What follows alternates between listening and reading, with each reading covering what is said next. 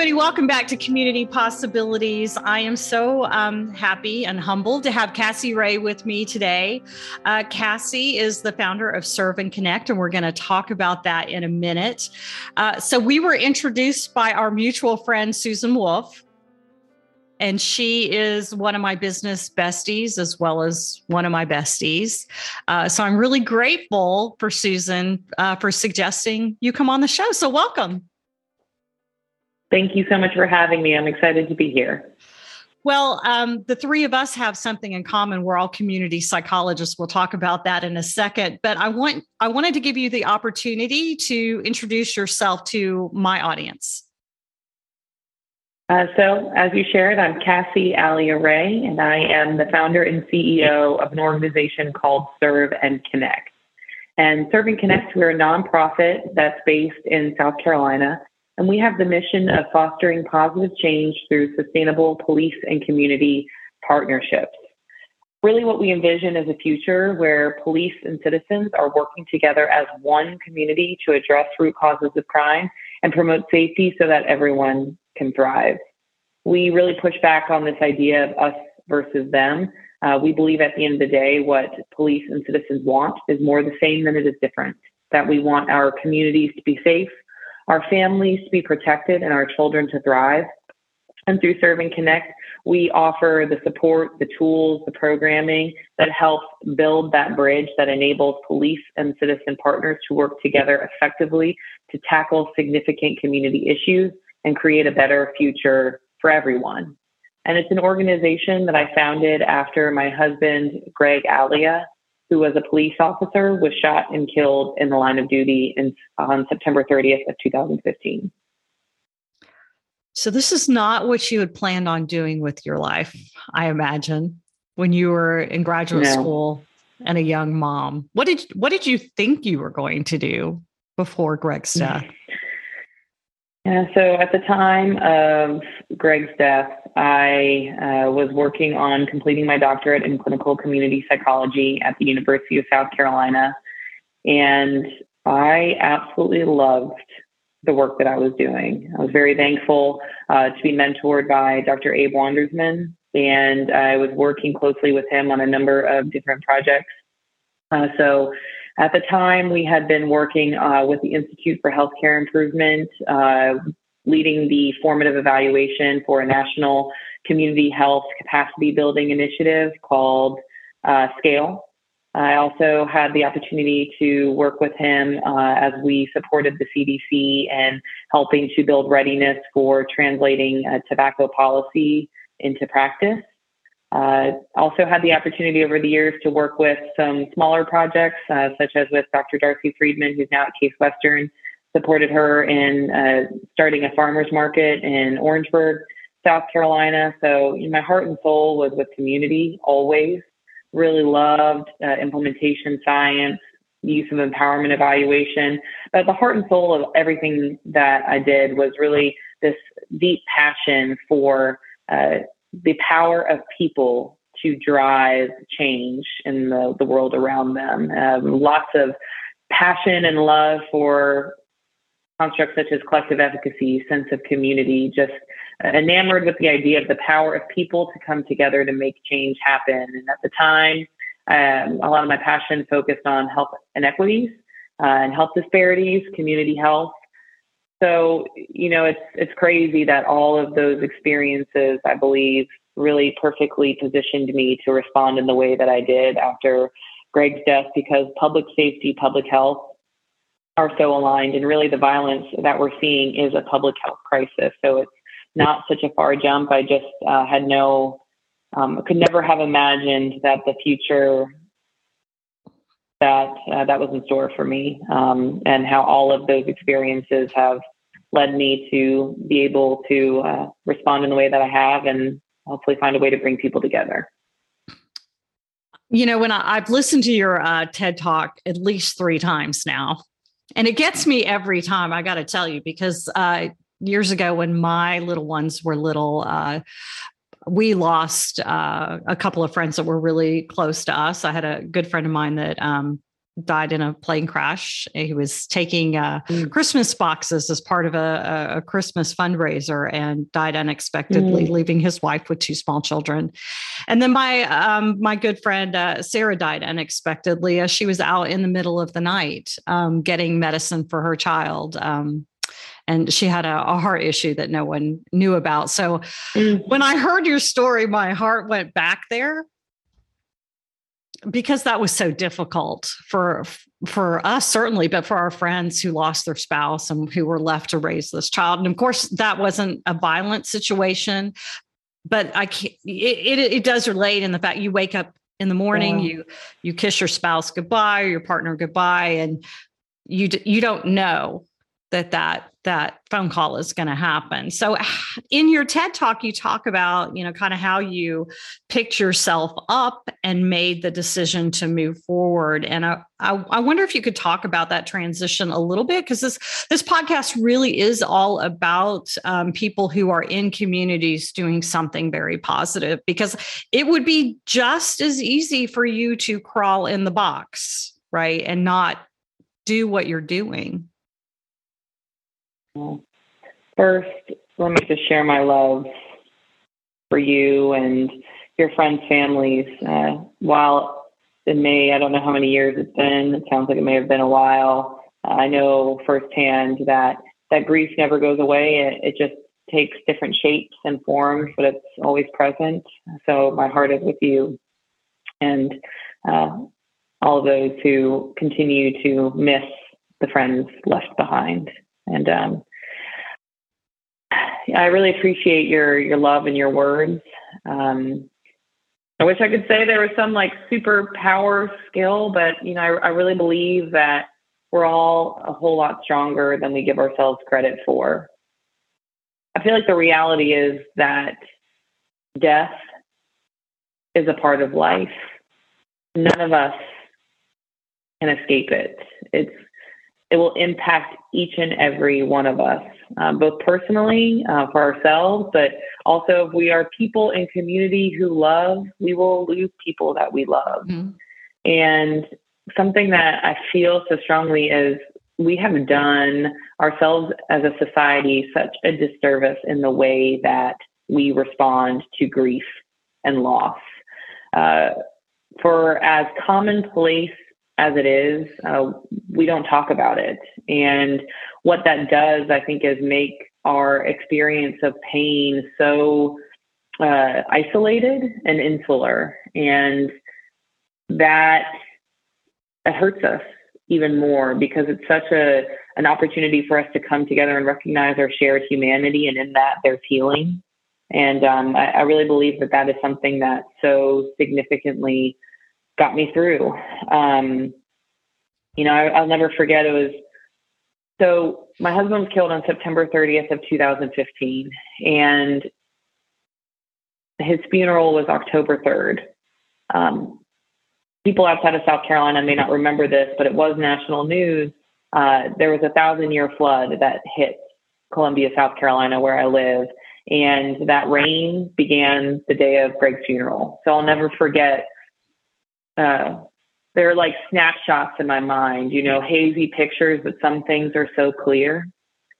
And I remember driving up to the church and walking past just rows and rows of officers in salute, and just the rain coming down on their uniforms. And I remember driving away from the cemetery, looking in the rearview mirror and just seeing this line of blue light, sea of blue light, just was pouring down rain.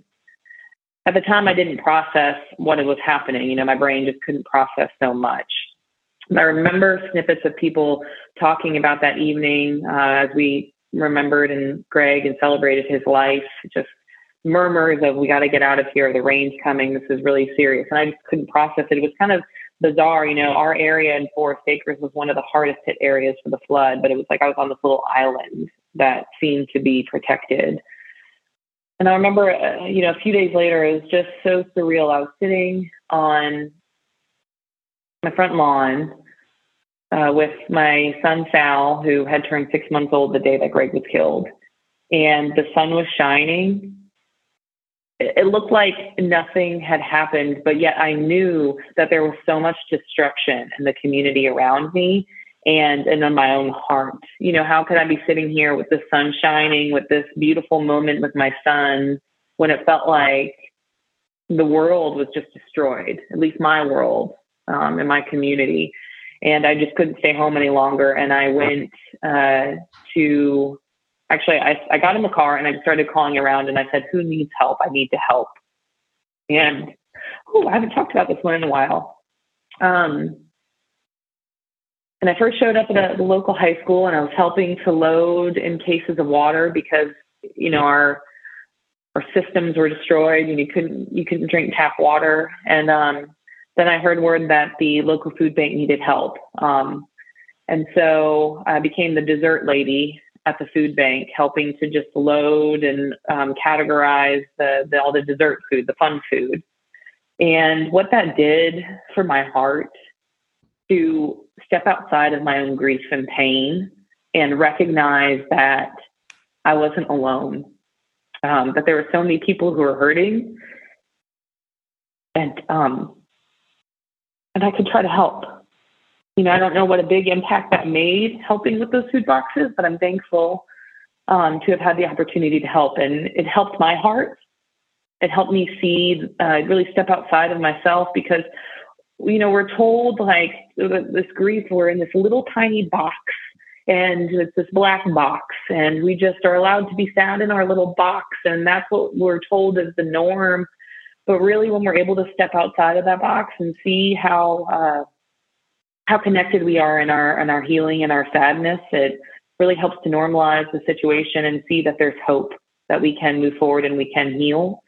And I'm thankful too, it seems that experience had ripple effects on others. The news caught wind that I was there, and to this day I have people comment on what that meant. And I guess the whole message is that for us to be able to move forward, you know, we think that the healing takes place in the confines of our bedrooms as we cry, but really it's when we lean in, reach out, and connect with others, that the greatest healing. And that's really what has gotten me through these past nearly 7 years. So that would be my only reflection, I think, the biggest one.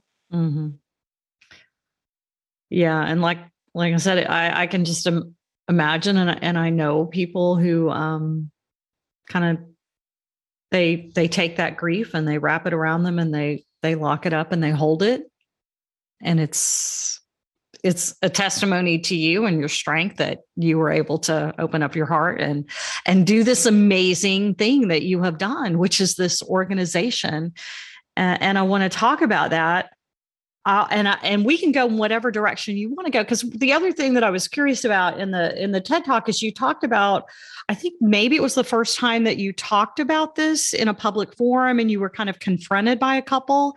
And what's interesting to me about that is this was 7 years ago now, or I think that talk was about that same time, or not too far. Yeah. So 6 years after.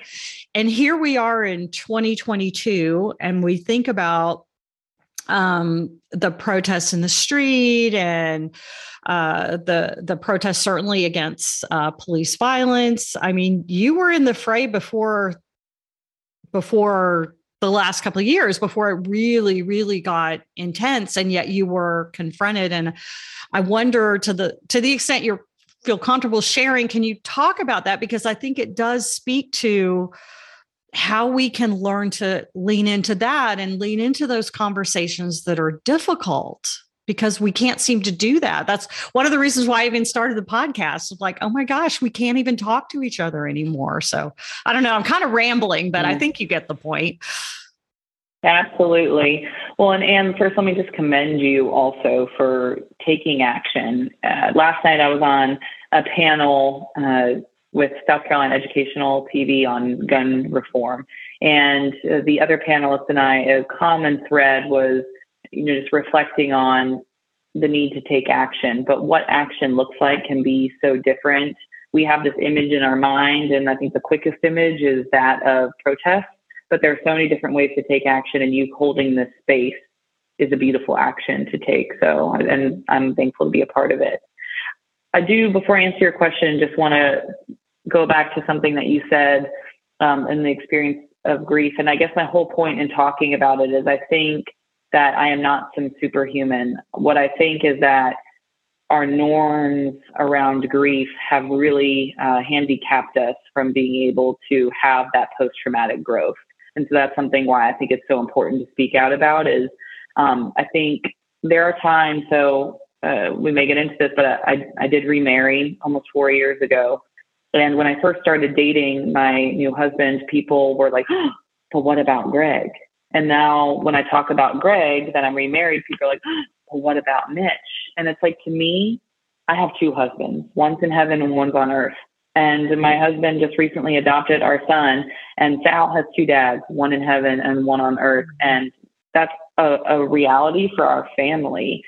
And by not embracing the healing and transformation that can happen in grief, I want to speak out about that because I think that some people may feel unsafe to heal and find joy. Mm-hmm. And that's why I think it's so important. So mm-hmm. It is not to discount anyone else's, but I hope that those words can serve as a space of mm-hmm.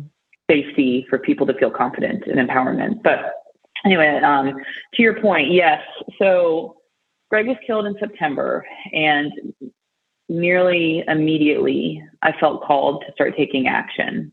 Actually, within hours, I started speaking out, talking about Greg, sharing our story with different media outlets, different legislators, leaders throughout the community, with the intention of really focusing on Greg as a person. I think far too often we forget that there are real people behind the stories we hear in the news, and I wanted to create that humanize that he was a person.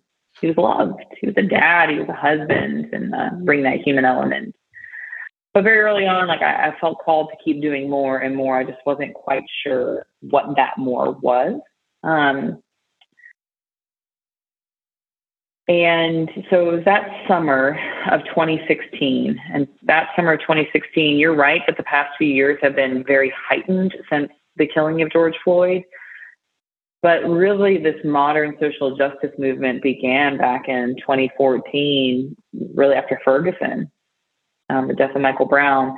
And that summer of 2016 was a very, very intense time as well, because there was the shooting of the Dallas police officers and several very high-profile shootings of unarmed Black men by police officers. And it was a very intense summer as well. And locally, people were really just starting to try to do something about it, create spaces to talk. And I was invited to speak on this panel on race relations. And so to me at the time, I was thinking, if I have the opportunity to share my voice, hopefully that can be a part of driving change. If I can be heard, then hopefully people will better understand. And it didn't go as planned. There was a couple in attendance. It was a couple there with the grandma and their teenage daughter. And they expressed a lot of pain and anger at me. And I was distraught. This was brand new to me. I came into this, I thought, with the best of intentions and with an open heart and an open mind. And I was distraught. I was like, what did I say that upset them so much? And it was so bad that afterwards, the panel staff tried to escort me down a private hallway as if to shield me, to protect me from this couple. But I swung back around and I found them. And we talked, I think, like an hour and a half. Wow. And I don't remember everything that they said from that conversation. But what I remember is really what I learned is that, first and foremost, I had so much more that I had to learn when it came to understanding why people distrust police so much. And I really learned what it felt like to lean into this difficult conversation. And from there, be able to come to a sort of a common ground and understanding with this couple that had a lot of hatred towards me. And at the end, here we are, like, hugging as we leave goodbye. And I also just in that moment really recognized that if I really wanted to be effective at bringing people together, that I had to do a lot more listening and a lot less talking. That change was so much more about seeking to understand than being understood. And I think that's a big misconception that we have, especially in the divisive culture that we live in. We so badly want people to understand our perspective. And that's what causes so much of this rift, this conflict, is we're going into these conversations with our stake in the ground. And our stake in the ground is there for a reason. Most of the time, it's because we believe that stake is what is protecting the people we love from pain, from death, from violence. And so we put that stake in the ground and we come guns blazing, ready to change people's minds, to help them understand why we feel that way, what our pain looks like. But then that just shuts in the other teams coming the same way.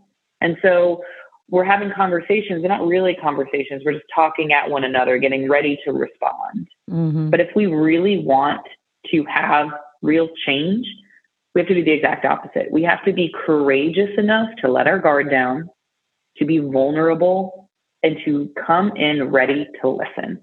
And when we do that, what happens is beautiful. We see that we are all human beings worthy of dignity and compassion and respect. And we may not always agree with one another, but we're able to imagine what it may feel like to be that person and understand that human experience.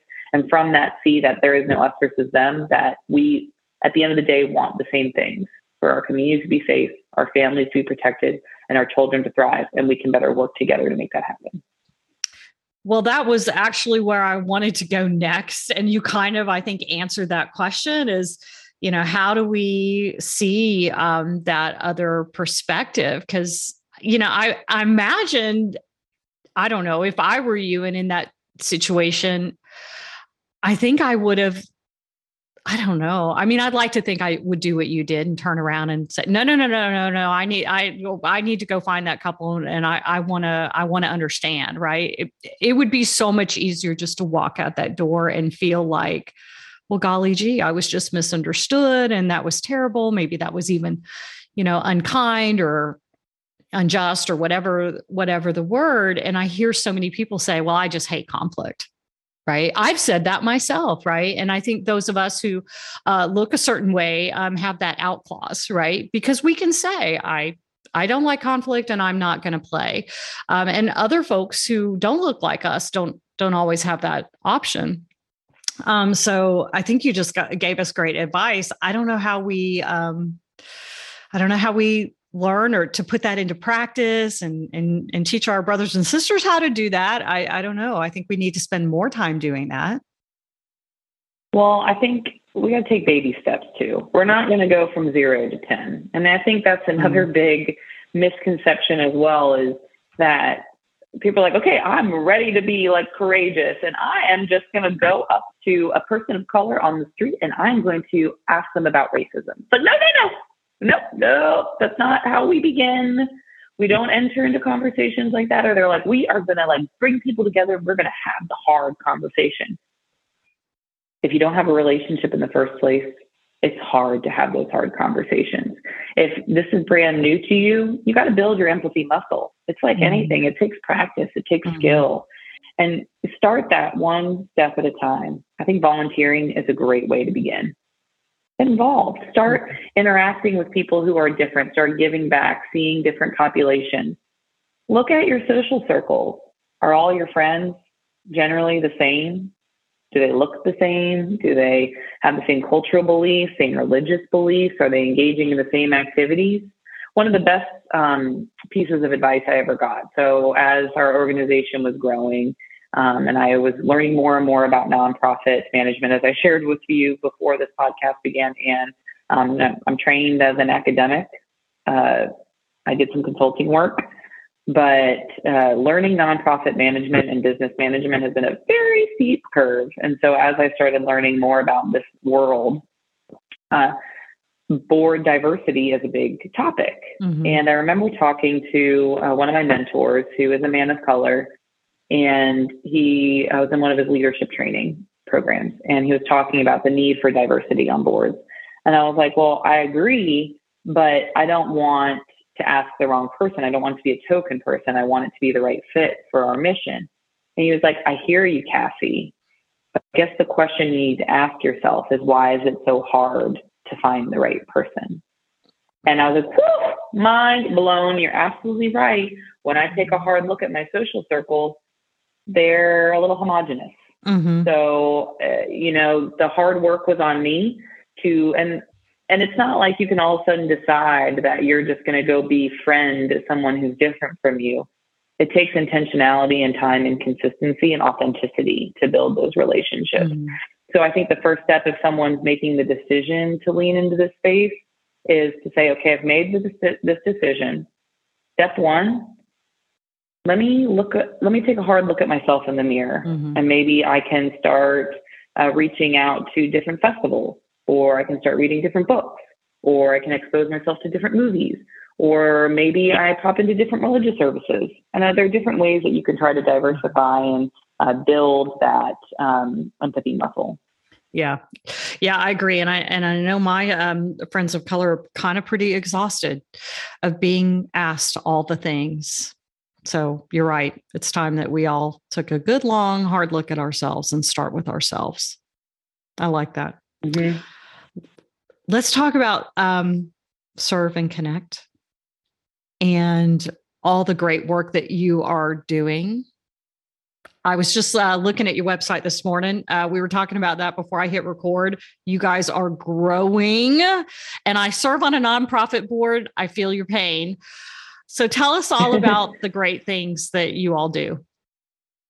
Oh my gosh. It's just so humbling to see the growth in such a short period of time. And I have to say, Ann, none of that would have been possible. It's only possible because of our amazing partners who have brought us here. Serve and Connect is truly an organization of connections. We're not a direct service provider. So the work that we've done is really led by and inspired by our many diverse police, citizen, social service partners. And so we have a number of different programs that are in place right now. So one of them is a program called Greg's Groceries. It provides boxes of non-perishable food to police. So when they come across someone experiencing hunger, they're able to help.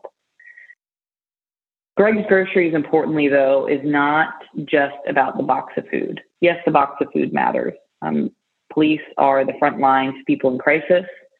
They come across people every day that are in some of their worst moments. And often a unifying need is hunger. And so that is an important tool. If someone's experiencing hunger, it's a very important need to be met. But more importantly than that, it is a tool that helps bridge that conversation, open the door for officers to talk to citizens in need. There was one officer told a story, Officer Joe Chaladko at the Columbia Police Department. And he came across a woman who was parked in the median. And when he came up to her, she wouldn't look at him, but he could tell that it seemed she had been in some sort of domestic issue. And he noticed that there were groceries on the side of her car. So he went back to his car, grabbed a couple boxes of Greg's Groceries. And he said when he brought them to her, it was the first time she had smiled in that entire interaction. And because of that, she then opened up, started telling him that she was fleeing an abusive situation. She didn't know what to do with her kids. She didn't know what to do with these groceries that were spoiling next to her. She had nowhere to go. And because of that box of food, he was able to open door for conversation and get her more help. And that's what it's about. It's building those bridges, bringing people together. We hear far too often that police they want to help, but they can be reluctant to ask that hard question if they don't feel confident that they could meet the need. So by having the box of food, it at least says, at least I have this. At least I can have that conversation. In a bigger way, what I'm so thrilled about is how it is creating a network throughout South Carolina where police officers who are dedicated to community policing, to agencies that are committed to it, are connecting with one another. So they are able to say it's not just one officer, it's not just one department, but it's a unified voice calling for a different future and a different path forward. And that's something I'm so inspired by. And it's had so many ripple effects to stimulating new and creative ways that police can work better with their communities to make a difference. I'm also proud of our Compass work. So it's called Compass because it really shows how we find our shared direction when we work together. It's where we work with police and citizen leaders to develop locally driven movements where they're tackling the greatest challenges faced in their neighborhoods. So really you can think about Compass like almost a how-to for community policing.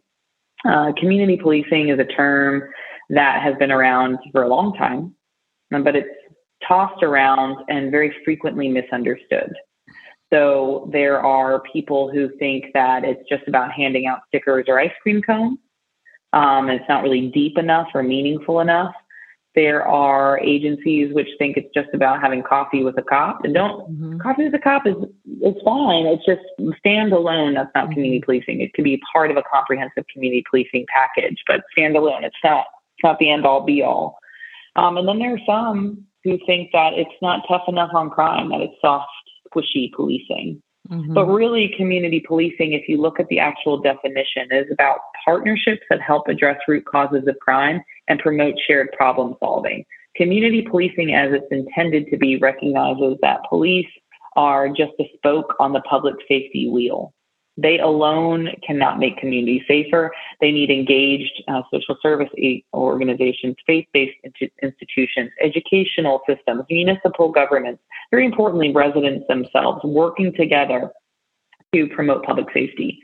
That makes sense, I think, when you hear it, but knowing tangibly how to implement that, especially in a world where we are all expected to do more with way less, is hard.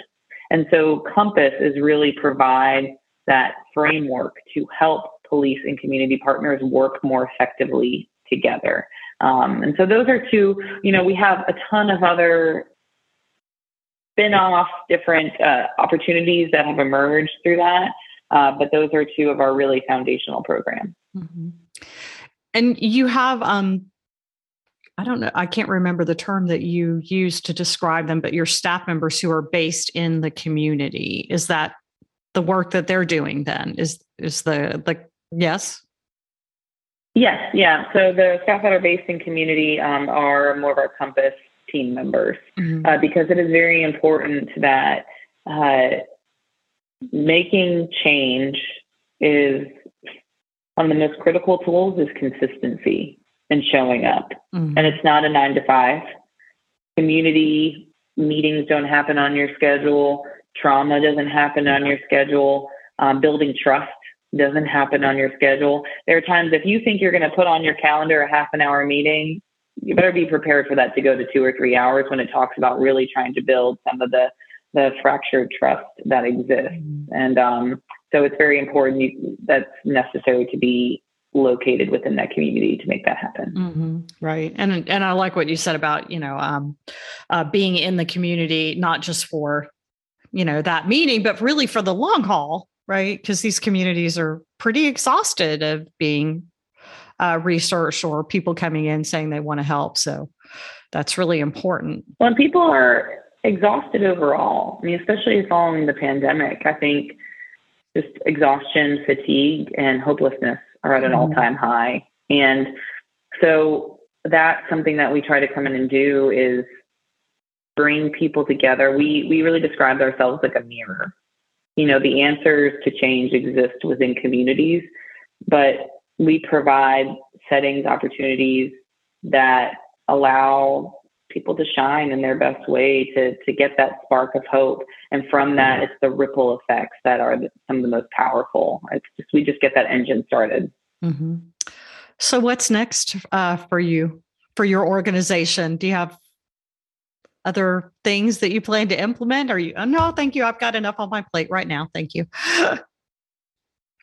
Well, we're always dreaming. I think my team really hopes that my answer to this is no, we're just going to say no. My team's awesome. They love to dream as well.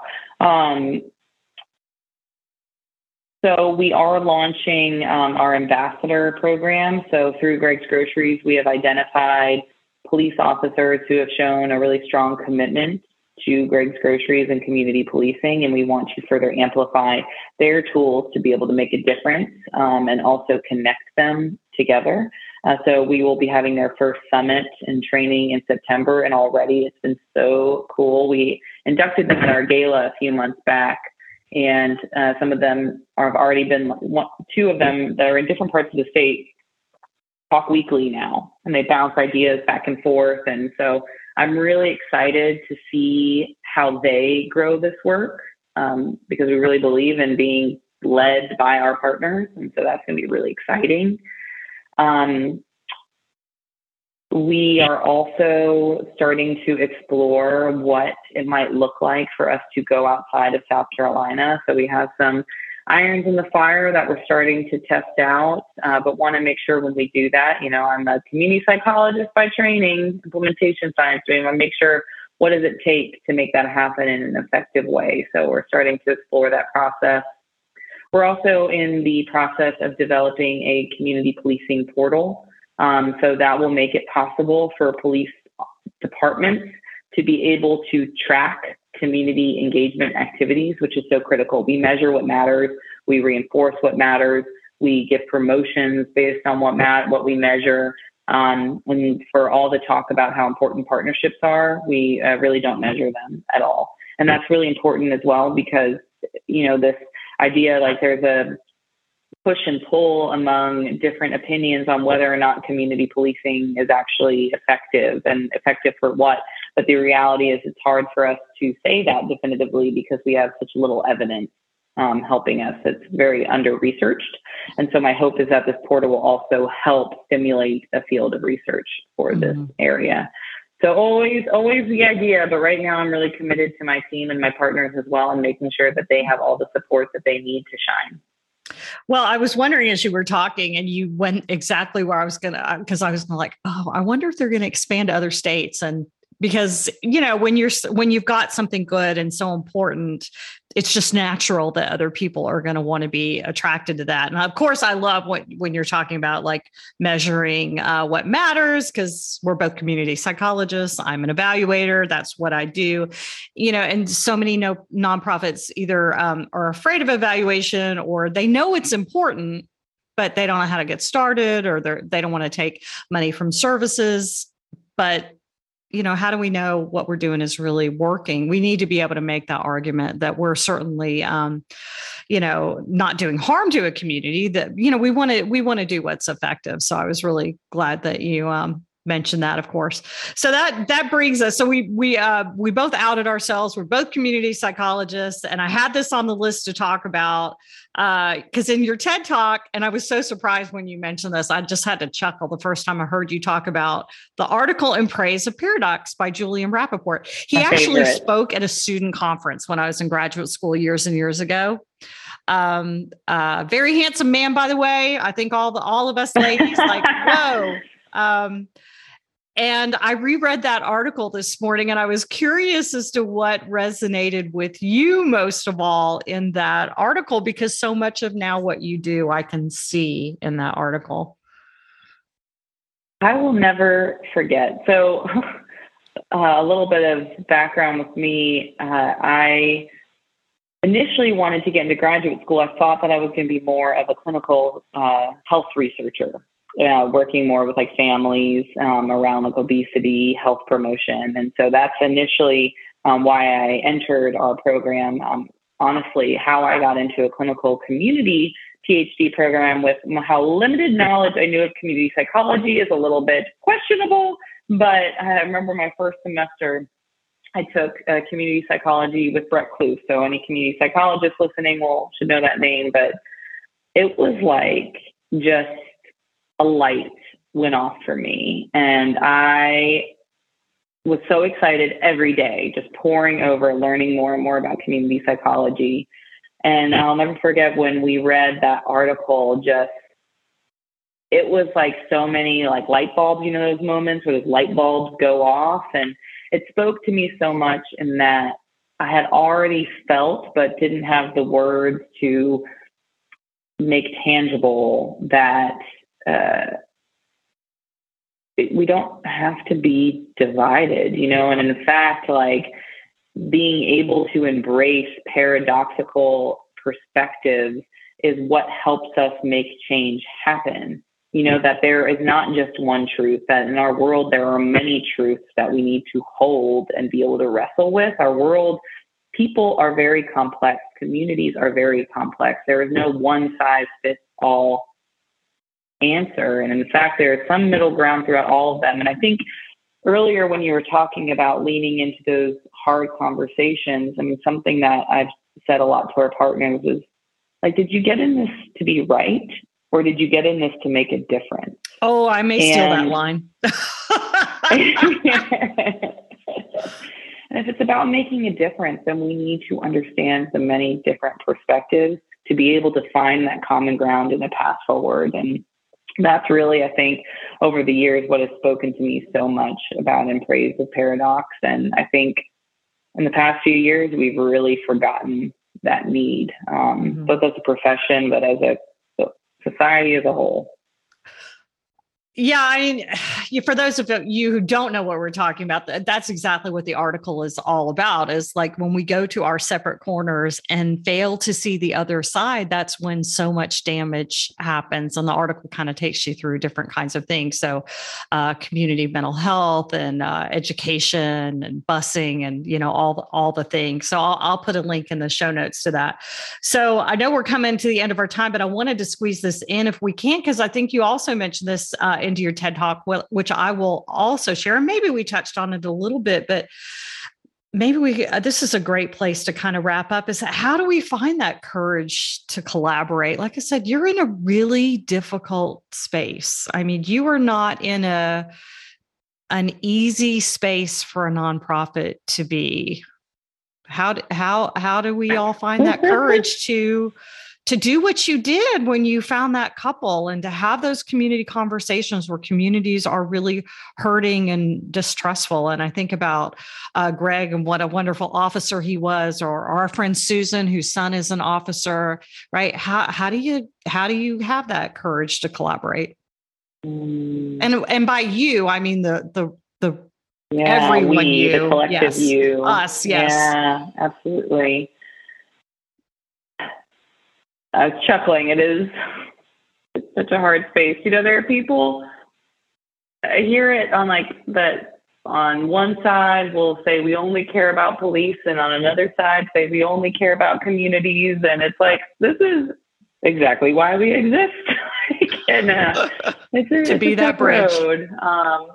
And when I hear that, I'm like, oh, if you only knew. Like when someone says something, I'm like, if you only knew, like just how reflective it is that you're saying that. But I think that one of the most important tools is to remember what's our goal? What are we working towards?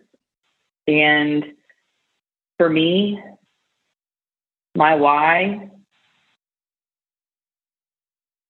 yes, of course, the work that I'm doing is inspired by Greg and honoring his legacy. And yes, it's motivated by the pain that I directly felt and wanting others not to feel that pain. But more than anything, my why is my son, Sal. Sal was 6 months old the day that Greg was killed. And, you know, he could grow into a lot of hate and distrust and anger. And I don't want that for him. I want him to know that people are good. Yes, sometimes people make bad decisions, but people are good. And I want him to feel safe to love and to trust others. And I want him to have just such a beautiful future, whatever that looks like for him. And so when I think about my why, I want to create a better world for my son. And so if we keep at the forefront, what is our why? Why are we entering this? Why are we entering into it with fear and pain and anger? It's by and large, some people have some agendas. The bulk of that normal curve is they're doing it because they want to protect the people they love. And so I think the courage comes from recognizing that if you really want to protect the people you love, the way you have to do that is by leaning in. So actually you are being courageous and you are protecting your loved one when you take this step. And I think never forgetting that is one of the most important things. But another thing that I'll follow that up with is offer yourself grace. I'm a very imperfect person. And you ask my husband, he will tell you there are times when I could have entered things with a little bit more empathy. We're not perfect people. We make mistakes. Mm-hmm. We learn and we fail forward and we grow.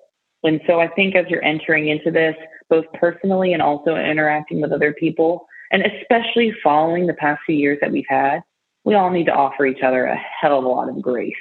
And I think that's very, very important as well as we take steps forward together and supporting each other from moving up the rungs of the ladder for healing and change. Amen. So let me ask you the question I ask everybody. So when you look to the future, what community possibilities do you see?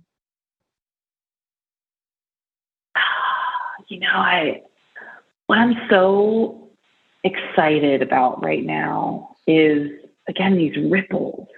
This idea, this little seed that started in my heart, and to see how it is being taken and transformed in the most beautiful ways by so many people. I think that's really what I see. We can't, at Serve and Connect, be in every community. We can't, it's just not possible. But we are specifically designed to inspire more change. We do that by making an impact with our partners, because I believe that data and storytelling can inspire others. But if we're effective, we will see those ripples. And there have been times, people have come and reached out and said, I want to start something like what you've done in my place. And my reaction is not a place of defensiveness or feeling like I need to, they can't take my idea. Mm-hmm. My response is well, that's awesome. Isn't that what I'm designed to do? Mm-hmm. Is to help inspire more change and to help that shine. So I don't know tangibly, structurally what that looks like, but I think if we're effective, we're going to see just that tipping point where more and more people believe that there's another way. It doesn't have to be us versus them, that together we are better. And we'll be seeing more of that type of language and narrative be occurring throughout our country. Mm-hmm. Well, I just want to thank you so much for coming on the show and sharing your story. I'm so grateful for Susan for the introduction. And if I'm ever in Colombia, I'm going to look you up. You're not that far from me. You better. Come on. We got some great food here. Yes, you do. And you have a great zoo there in Colombia, too. You have a nice little zoo. We're no food like Atlanta, but, we got our things. Yeah. So. It's all good. So how can people get in touch with you, learn more about Serve and Connect? I'm sure you're going to get some connections after this. Well, thank you. So you can go to our website, serveandconnect.org. When you go contact us, that comes to me, so I'll see it. You can follow us.